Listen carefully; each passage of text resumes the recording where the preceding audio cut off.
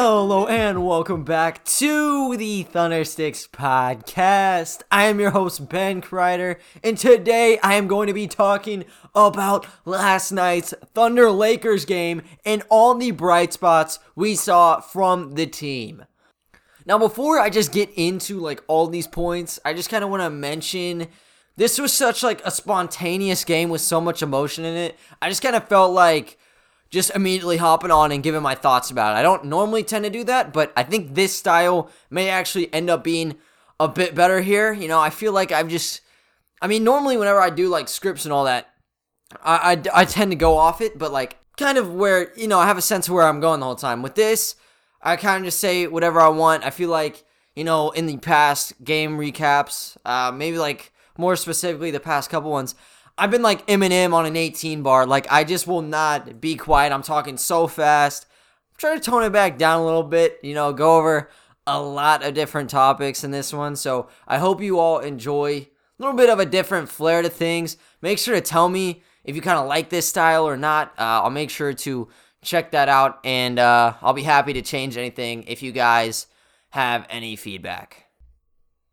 But yeah, just hopping into this game, Thunder entering in at 10-12, while the Lakers were coming in at 18-6. OKC just coming off a 5-game homestand, heading over to LA. Had to play this game at 9. I guess, in Pacific time, it was 7 p.m., not that bad. But for people viewing in Central time and, oh my goodness, Eastern time, this was a long game. This game ended around 12 p.m., Central Standard Time, which is pretty ridiculous. That normally does not end up happening, but I think it's super fun. I love staying up late to watch some of these games, and this one definitely had my attention from the beginning to end. And in the first quarter, we saw a lot of Darius Bazley. He has been a big time factor in pretty much every single first quarter, I'd say the past week. He scored the first 5 points for the team, and he helped orchestrate a 14-7 run to kick the game off.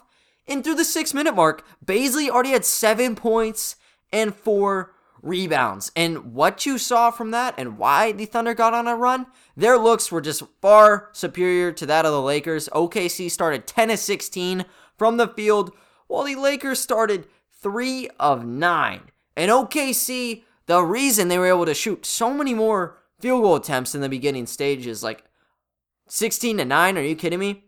It's because they were forcing a lot of bad passes from the Lakers. The Lakers had 8 turnovers in the first quarter of this game, and they were just completely shut down. They were not able to really convert on any looks. Just completely smothered, getting forced into bad decisions. But when they did opt to actually shoot the ball, there was kind of futile success there. The Lakers shot just 8 of 18 through the first quarter and 1 of 6 from downtown, but despite that, they only were down 7 points going into quarter number 2. The Thunder, they shot 50% in that first quarter, but they were not getting the line like the Lakers. That was kind of their saving grace in the first. Shot 10 free throws, hit 9 of those. So even though they were playing like crap, refs kind of gave them a bit of a pat on the back. Not gonna give them the lead, but helping out just a little bit, not making sure the deficit's not too large heading in that second quarter. And in the second quarter, there's just a lot of experimentation. You still got to factor in this OKC lineup is just kind of drained down. You're swapping out 3 guys who are on and off the injury report. In this game, Maladone got put back into health and safety protocols. Mike Muscala is in the concussion protocols. And then you got George Hill, who's out for a while. You got Ariza, whatever, and then all the G League guys. So you're looking at an 8-man lineup. Again, I don't know if this is the second or third game in a row, but there's some sort of streak going on here. The Thunder need to be looking at a short list of players at all times, and that leads to a lot of just wacky lineups, and, see if it works out. They had a 5 consisting of Justin Jackson, Kenrich Williams, Lou Dort, Darius Miller, and Al Horford. Now, I have no clue how you organize that lineup. I'd say off a height, probably Dort would be at the 1, and then you got Williams at the 2, Jackson at the 3, or, Jackson probably at the 4. You got Miller flipping and flopping there, and Horford at the 5. But even then, they really don't have a true ball handler there. It's kind of positionless, that rotation. Lou Dort, he was covering the number 1 option, and all the other guys were kind of just filling out the other areas. When I first saw this lineup roll out in the beginning of the second, I was a little bit nervous because I thought maybe we'd cough up the lead playing with such a funky lineup. Like, there's no real number one scoring option here. And Lou Dort, he can get hot, but he really was not that hot in the first quarter or just really in the game, kind of foreshadowing. But yeah, there was no real distributor or anything in the lineup. It's just all defensive oriented, and they can all shoot a little bit. So that's what you're looking at there. The Lakers, though, they saw this lineup and they want to take advantage. Now, you'd think it'd be off like guard play and penetrations. Nah, they want to work inside, actually. And Montrezl Harrell became the main option early in that second. And then LeBron just took that chance with Justin Jackson and Darius Miller being the primary defenders on him. He went up for 11 points in that quarter alone, and it was kind of strictly just off of driving inside the basket. But the Lakers stagnated after that. And once the Thunder kind of pulled out some of those guys from the original rotation, sprinkle in the Diallos and the SGAs of the world, a lot of positive stuff actually happened for the Thunder. The Lakers, they could not hit anything. They couldn't hit the side of a barn. They missed 13 straight field goals in the second. And whenever they got the shots to go, there was like 30 seconds left in the second quarter. So they were frozen. And OKC, they didn't take complete advantage. But hey, on the bright side, they didn't miss 13 shots in a row. So the Thunder were up 4 points. But as a Lakers fan, you should not have been that upset. The Lakers played pretty atrocious to cap off the half. They still actually closed up this deficit from 7 points down to 4. And the Lakers, they shot 4 of 18 from downtown off of pretty good looks. Like, the passes were actually pretty good. They got, extra 1, 2, 3 passes, whatever they wanted. They had clear shots, corner, top of the key, wings. Yeah, they just had it. And they kept clanking it off the side of the rim. And then inside, there wasn't a lot going on. The free throw line was still kind of what they just rallied around because they picked up 7 free throws in that second quarter as well, totaling their first half free throw count to 17, hitting 16 of those free throws. And for OKC, they didn't feel the need to be jacking up threes like the Lakers were. They wanted to work down low, and they scored 40 of their 60 points in the paint in that first half. And they shot 46% off of pretty good looks. So heading into the third quarter, it's kind of a clean slate almost. Scores pretty much even. And when you're talking the Los Angeles Lakers, they can snap a lead in a blink of an eye, to be completely honest with you. And it looked like they would end up doing that because the Thunder started the quarter 1 of 11 on shots. There was not the same ball movement. The involvement from certain players kind of dwindled down a bit. And the Lakers, they were able to get out on a 10-2 run to start the second half. And then once again, talking about the stagnation, both sides kind of dealt with that again in this third quarter. OKC really didn't slow down in the second quarter. Los Angeles did. Both teams got a slippery slope here. OKC was able to wiggle out of it first, though, as they got in a sync and went on a 17-2 run to close out the quarter in a span of 4 minutes. So they went from being down 7 points to the Los Angeles Lakers to having an 84-76 lead heading into the fourth quarter. In LA, total switch of the offense. They wanted to work inside instead of trying to shoot a ton of threes, and they had 16 of their 20 points in that quarter just off of the paint alone. Still kind of struggled with the three, though. I mentioned, they got most of their points inside, but they still wanted to try to maybe see if they could catch fire, and they sure as hell could not. They shot 1 of 8 from 3 in the quarter, and OKC shot a little bit better from downtown. They shot 3 of 11. 11 for 28 just in general, so nothing too crazy from either side, I would say. But OKC, they got themselves in a pretty good situation with just 12 minutes to go in the game. And the Lakers, they continued to just remain flustered. They did not look like their normal self. A lot of just bad passes, brick after brick. The only man who remained calm was Montrezl Harrell. He lit the Thunder up in the first meeting, and he continued to do that in this game. He dropped 7 of the Lakers' first 13 points in that fourth quarter. And OKC, they didn't have that number one option like the Lakers did with Harrell. They were kind of just spreading the love around, not trying to kind of key in on one guy to help lead them. As, we saw in the Timberwolves game, SGA kind of was that guy from the start of the fourth. Didn't immediately start out that way. But as everything materialized, the Lakers were able to cut the lead to just 1 point, which around 2-3 minutes to go in the game. But then SGA, he is the one who gets the torch for the second game in a row. He gets a nice step back right wing J over the top of Dennis Schroeder. Gets it to go, and the Thunder go up 4 points. And then both teams, they kept shooting it from downtown. No struggling from either side. I believe they both got off a pair of triples apiece. Deadlock game. OKC was up 2 with 1:30 to go. And this is when Darius Bazley, he looked really good all game. Tried taking the ball up. Made a bit of a weird decision. He kind of slowed down as he got to the free throw line. Bobbled the ball around. Ended up going into the Lakers' hands. They gave a nice outlet to LeBron James. And when he's driving in on a transition layup, get out of the way, he was able to get that one to go and tie the game up. And then the Thunder kind of jacked up again. They were able to launder their possession.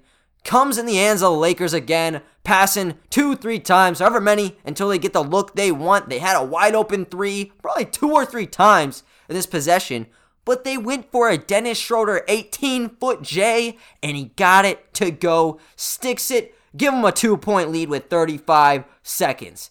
And SGA, given another chance to redeem himself, be the hero. He missed a step back too. He drives in the lane, taking the isolation, shrugs off his man, goes a bit on a fadeaway, kind of gets off a little bit awkwardly, takes the shot on the way down, and ends up hitting the front iron. And that put Dennis Schroeder on the free throw line with 12 seconds to go. Dennis Schroeder, but a consistent free throw line shooter pretty much forever. With the Thunder, really looked nice. And with the Los Angeles Lakers, he's about an 80% free throw shooter. So he goes up and he hits the first shot. 3-point lead for the Lakers. Hits this next one. You might as well write the game off. Lakers are taking this one. But he missed it. Ends up shanking it. It actually hit the rim maybe like 2-3 times for added suspense. Ends up flipping off the right side of the basket. Thunder end up corralling that rebound. And then Shea just went on a stampede. He wanted the ball. And, when you're looking with like 10 seconds left, you have 2 options here. You either go for the quick 2 or you go for the 3. Now, my philosophy is just go for the home run. SGA, he didn't want to do that. He's obviously a smarter basketball player than me. He wanted to play conservative. He had a wide open path to the basket. The Lakers did not want any sort of threes going on. I think Dennis Schroeder was up maybe like 5 feet on him in transition, but he was planted around that 3-point line. He was not going to let SGA pull up on him. So SGA hits him with a nice, hesitation, maybe behind the back move in there to break out into the lane. Clear path. Goes up for the layup, and Dennis Schroeder just smacks him in the hand. No 2 ways about it. They end up calling the foul on Dennis Schroeder, and everyone on the Lakers just flip out. This was a common theme. Whenever there was any sort of 50-50 call, the Los Angeles Lakers made sure the refs heard loads about it. We had LeBron James flailing his arms up in the air. Montrezl Harrell's going insane. Same with Dennis Schroeder. Jared Dudley off the bench was probably losing his mind as well. So everyone was pretty heated, and they end up using their coach's challenge on the play. They end up reviewing it. I'm going to be honest, Dennis Schroeder definitely whacked Shai Gilgeous-Alexander going up for the layup, but they ended up overturning it anyways. So, what that ends up leading to is a jump ball at center court. I'm a little bit surprised. I thought in that situation, like, the 2 players would be SGA and Dennis Schroeder, but actually it was LeBron James and Darius Bazley lining up for the jump ball. So you see, LeBron James, he's all confident. He's probably been in this situation before. Darius Bazley, he's staring down one in one of the eyes, like the greatest of all time. Maybe he's a little bit nervous. Didn't stop him though. He gets the tip, flips it right back out to SGA, goes right into attack mode. Again, he strolls up the floor. He's not looking to drive in for a 2 this time. He wants to hit the game tire right here, right now. So he has KCP on him. What does he do? He goes up for a shot fake, gets KCP airborne, pulls the classic move, jump right into him, flail your arms around, start screaming like crazy, and get the free throws. So he gets the call. There was just seconds left in this game to go. 1.2 to be precise with you. Pretty much, if he doesn't hit all these 3 free throws, Los Angeles, they're going to be going good into Wednesday's game. They're going to get the W here. Lines up.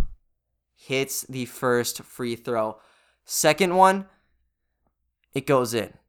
He needs to hit this last one to put it into overtime, or at least give them the shot at it, to be quite honest with you.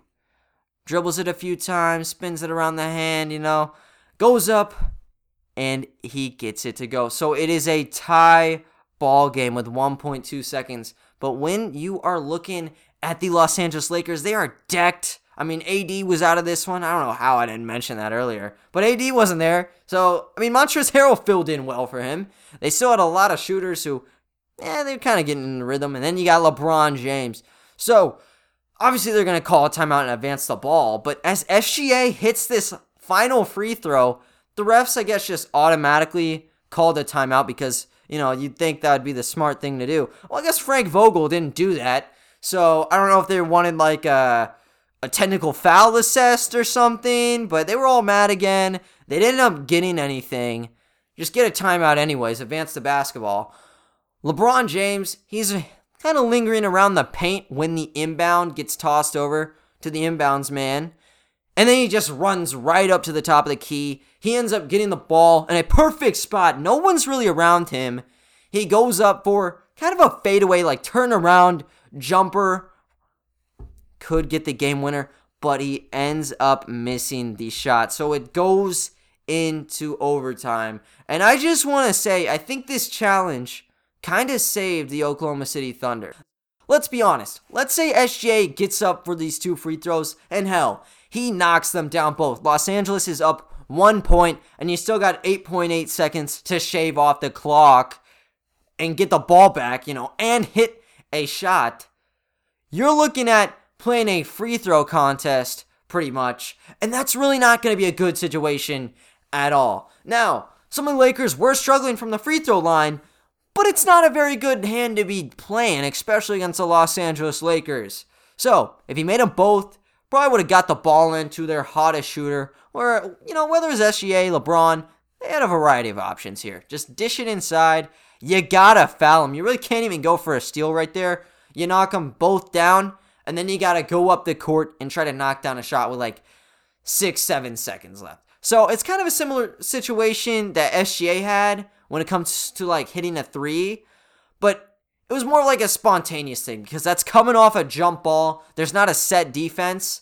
If it was coming out like, the Lakers just bury both of their free throws, if the Thunder call a timeout, the Lakers have a set defense, or if they just try to go guns blazing off the inbound and try to start up, the Thunder, they're not really going to be prepared for a play. Lakers aren't. Just going to be straight pandemonium, and you don't really like the odds there. There's pandemonium regardless on the final play in regulation, at least that put up points. But I'd say the Thunder, they probably had a better situation because they already had 2 guys on the other side of this jump ball. Bazley's tipping it back. He's getting on the other side. Everyone else on the Lakers kind of confused. I think the Thunder kind of knew what was going on. They spread out the floor, get SGA this shot that he wanted, and that's why it got into overtime. And both teams were actually undefeated entering this overtime, coming in at 1-0 apiece. You're going to see one of those coming out on top, being the victor, and the other one not being undefeated in OT any longer. So, the Lakers, they went back inside to Montrezl Harrell. He was trying to just run right into Al Horford to get up shots. Pretty much what he was doing, like just manhandling him, flipping up a shot off the glass, getting it to go. And then they got Dennis Schroeder open for a quick mid-range. He gets that down. And then Wesley Matthews buries a 3. So they were able to jump out to a 7-0 run. OKC just did not have any shots in them. And in this time, actually, it wasn't like the Lakers were coming in and just hitting shot after shot. It took 3 minutes to get these 7 points. But you're looking at being up 7 with 2 minutes to go in the game. That's pretty solid for the Los Angeles Lakers. And they kept trying to force it down low. You saw LeBron James doing like post spins on some of these smaller guys. I think Lou Dort was one of the main factors here. Just trying to go around anybody he could. I think he had SGA on him at times. Just post spin, try to get the layups. It was working out. They really didn't have to look towards the 3 ball at all. And OKC just did not have the shots in them to keep up with the defending world champions. They ended up losing this one 112 to 119. But you need to commend their efforts because this was one hell of a ball game for the OKC Thunder. I mean, individually, you had 3 guys who scored 20 plus points in the game. SGA had 29 points in 42 minutes. Darius Bazley dropped 21 points in 42 minutes. And how about Hamidou Diallo staying in the starting unit due to Maladon being gone, George Hill being gone? He dropped a quick 20-piece off 8 of 17 shooting. So not too shabby. And even outside of him, you got 2 14-point scorers in Al Horford and in Justin Jackson. Now, I want to say, with SGA, he has shown up in the clutch these past 2 games. In the Minnesota game, obviously the Thunder came out victorious, but you can't discredit SGA's big-time play when it came down to the wire in this game. I mean, he's going up against the LeBron Jameses of the world, his former teammate Dennis Schroeder. It did not faze him at all. In the fourth and overtime periods, when everything was just on the line, he wanted to rise up to the occasion, and he did it in a big way. First off, this guy had a big-time save in the fourth quarter that you probably will not be seeing in the highlights at all. This guy had to extend his whole body, sacrificing his whole body on line. He's pretty much parallel with the floor.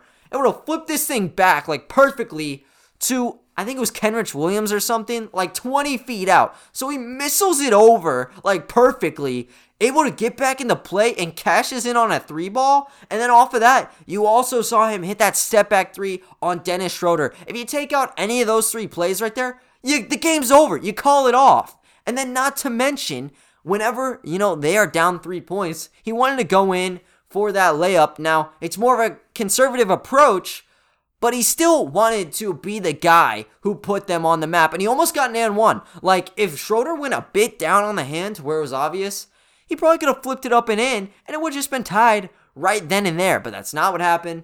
The overturn happened, and OKC just got pretty lucky there getting that tip ball. And SGA, he makes the veteran move of baiting the 3 to get the foul shots. And, he was probably a nervous wreck going up for the free throws, but you couldn't see it. I mean, it seemed like, honestly, he very well could have been unfazed. I don't want to be putting words in his mouth, but yeah, just went up, drained all 3 of them, and then you got 5 more minutes of play.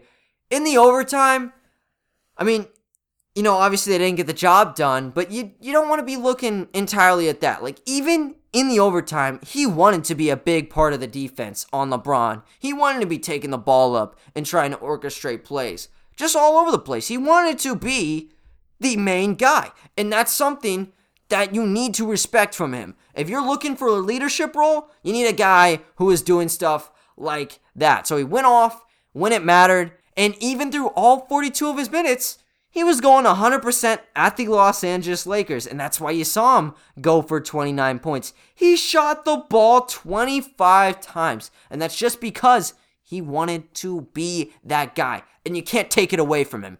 10 of 25, on a high volume like that, I'd say that's not too bad. 40% right there, and then 50% from downtown, 4 of 8 from outside, and that was a lot of the times off of step backs. He looks so clean getting off this step back. You may get a little bit surprised there because his release is a little low, looks a bit funky, might take a bit to get off, but he creates the room with the step back, gives him enough time to get a clean shot off, and he made cake out of Dennis Schroeder at some points in this game. He didn't get as many free throws as he's used to. Obviously, you're used to seeing him getting double digits when it comes to the charity stripe. Only 5, but he made sure to hit all of them. Still active on the glass with his 7 boards and facilitating. He was killing it. 10 assists here. He hasn't had a 10 assist game in a hot minute. He's able to break the streak against the LA Lakers. And how about Darius Bazley, man? This guy's just butting out the seams as of late. He's been scoring double digits. I think it's like game 7 or 8 where he scored double digits. Now he's cracking the 20-point mark for the first time in a little bit. So instantly, he's just a spark. It's happened a lot, and in this one, primarily. I mean, he had 12 points on 4 of 8 shooting and 2 of 3 from downtown in the first quarter. Not to mention, he had 6 rebounds, so he's almost at the double-double mark through the first 12 minutes. And one thing I will say about that is, I love the fact Mark Daigneault did not pull Darius Bazley out. When he was hot and he was the guy, he didn't want to pull him out. He wanted to see him continue to play at a high level, and that's exactly what he was able to do. And he just continued to dominate. Obviously, he's not dropping 12 points every single quarter, but he still was nice when it came to going around the basket. He was dominant trying to get around the lane. A lot of spin layups in this one. I think he had 2 or 3, as well as hop stepping to try to get the ball up on defenders. Just get around him, get the shots that he liked. I think he got blocked. Final seconds of this game, he went up for a shot, just gets smacked from Montrezl Harrell. Didn't really matter there. And then there were some times when he was going inside where he kind of froze up a bit. I think it led to one of the big turnovers, and then going up the court in overtime, he actually double dribbled. But you don't want to dwell in that. This was a big-time victory for the 20-year-old in tonight's game. And even looking past the scoring, he was nice when it came to shooting the basketball. But he also was nice passing the ball around. He had a beautiful pass. He was hanging around the right wing of the floor. Just gives a little subtle pass fake to his left side. He gets Dennis Schroeder, the man on the ball, to bite, as well as the man down low. He also is caught up a little bit. And he just rockets the ball inside to Justin Jackson, of all people, for an easy layup in that third quarter. And he also made some pretty smart bounce passes to cutting players. So, he showed he was able to be a ball handler in tonight's game. He only had 3 assists to show for it, but trust me, you guys, there was a lot more than just 3 assists you saw from him trying to get others open. And one of the other key things that really made his performance special, he had 16 rebounds in the game. Now, I'm going to be honest, I ain't fact-checked this, but I'm pretty sure that's probably a career high for him. 16 rebounds? Crazy. Only 2 of them were on offense, but he was still getting very aggressive to try to help out and get some boards. And on defense, you got guys like Montrezl Harrell going up, skying up the boards. Who knows that? You know how athletic he is. Same with LeBron James. Didn't faze Bazley. He was just going up and snagging the basketball. And, looking at, let's say the splits, 21, 16, and 3. That is just an absolute masterpiece to say. And going down to the third member of the 20-point crew, Hamidou Diallo. He's looked very quiet. I think everyone's just almost become accustomed to him dropping 15 plus a game. They were flashing his stats around on Fox Sports Oklahoma, and I couldn't actually believe it because he's able to swoop in, get you a quick bucket like nobody's business. He put up all those points in just flickers of time. He doesn't need to be isolating. He doesn't need to be hanging around the ball. Just give him the ball for 2 seconds, and there's a pretty good shot. He already scored for your team. So 20 points for him not much of a surprise, but how about the double-double he gets with 11 rebounds? And he had 5 offensive rebounds out of those 11. He really was a big hustle player, and that's why this game ended up being close. When you hear 5 offensive rebounds, probably like, oh yeah, he led the team in offensive rebounds. He actually did not. I will go into who did that later. But yeah, just all about hustling for everything in the game. He had a steal and a block in his time on the court, and he had 5 fouls. Obviously, that's not a thing to be praising, but it shows you he was trying to get in on the action. Now, taking a quick peek at the guys who dropped 14, let's start off with Al Horford here. Defensively, he let Montrezl Harrell kind of get a lot of good looks, but overall, this was not his worst game. When it came to shooting the basketball, definitely could have seen better days. He shot just 2 of 8 from downtown and 6 of 20 as a collective, but still getting you double digits. Really the only center we had. Like, if you took him out of this game, this would be interesting. You'd see Bazley again at the 5, and then you'd see Justin Jackson on Harold the entire game. That's a very different contest that we're talking about. So, very happy to see Big Al was able to step in and play. Only 5 rebounds and 3 assists, but he had a lot of help from some of his other teammates to corral the boards. And how about Justin Jackson?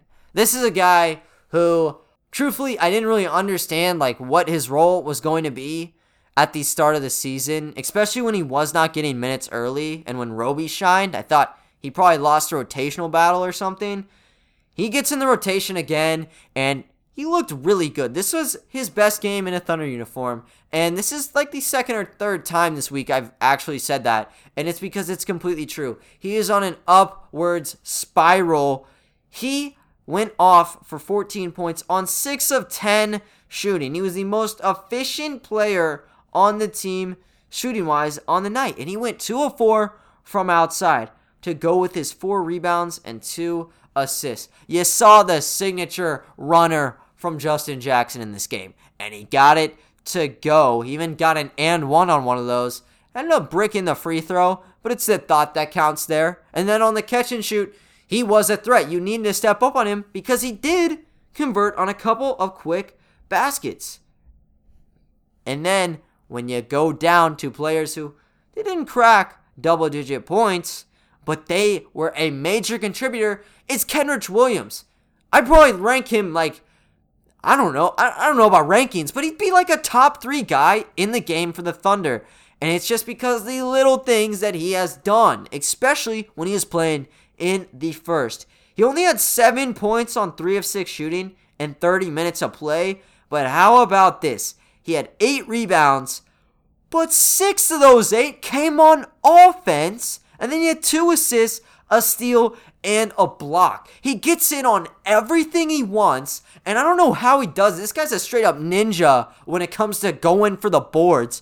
But he'll just kind of slither in, steal the ball, and then he'll just kick it right back out like no one's business. There was a particular play in the first quarter where there were a total of 3 offensive rebounds just off one string.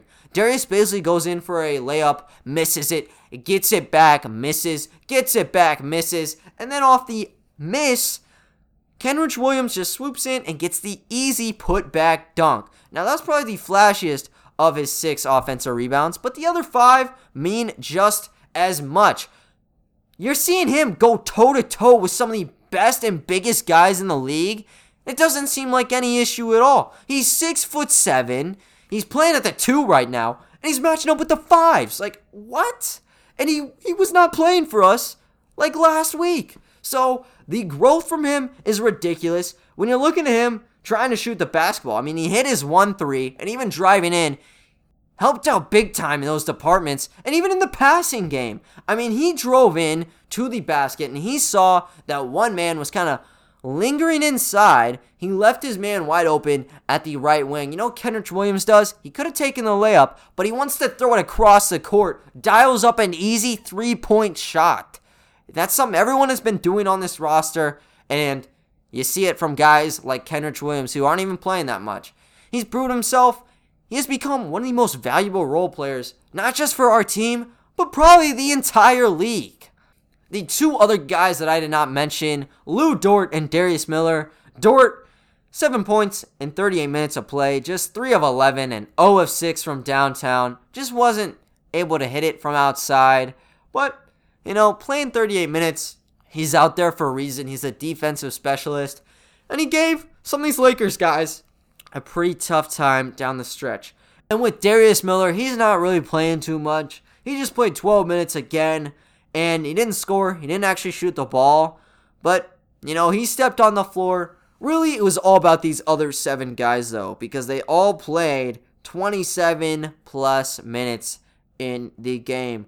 Ended up dropping their field goal percentage to just 39 by the end of the game. They were pretty hot in that first half. Kind of toned it back down. From outside, they were 12 of 38 from 3. Way better than their counterpart, the LA Lakers. They just shot 9 of 38, so they shot 23.7% outside. The inside game is really what just saved them, though, especially down in the final quarter and overtime.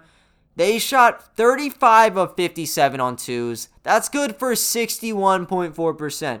So, helped them a lot in the game. And then also, still from the free throw line. I mean, it got a little bit closer by the end of things. OKC shot 19 free throws, but the Lakers, they still shot 29. So they were getting aggressive.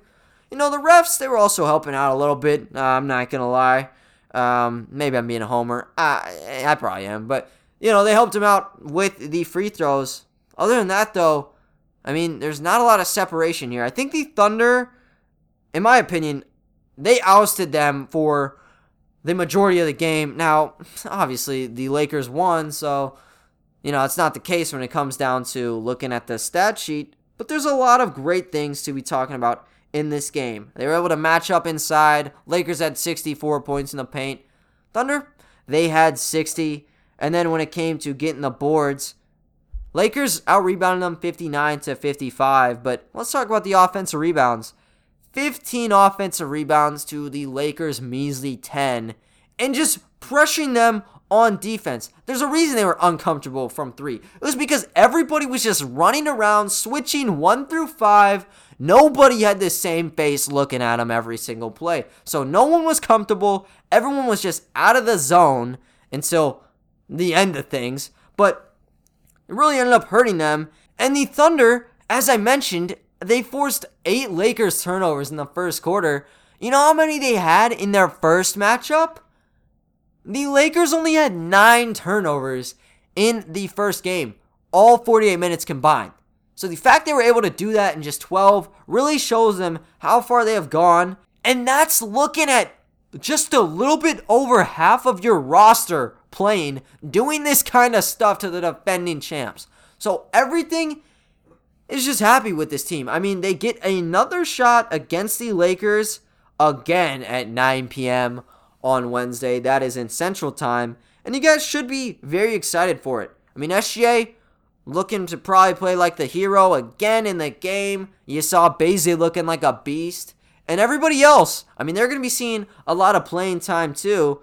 And maybe with a couple returning faces in potentially Roby or Maladone, they could also get a lot of action on the night. So a lot of stuff to be talking about, and it's going to be a fun one. So I'm going to be giving a game preview in tomorrow's episode, and I'll probably sprinkle in maybe just another one-off story or something.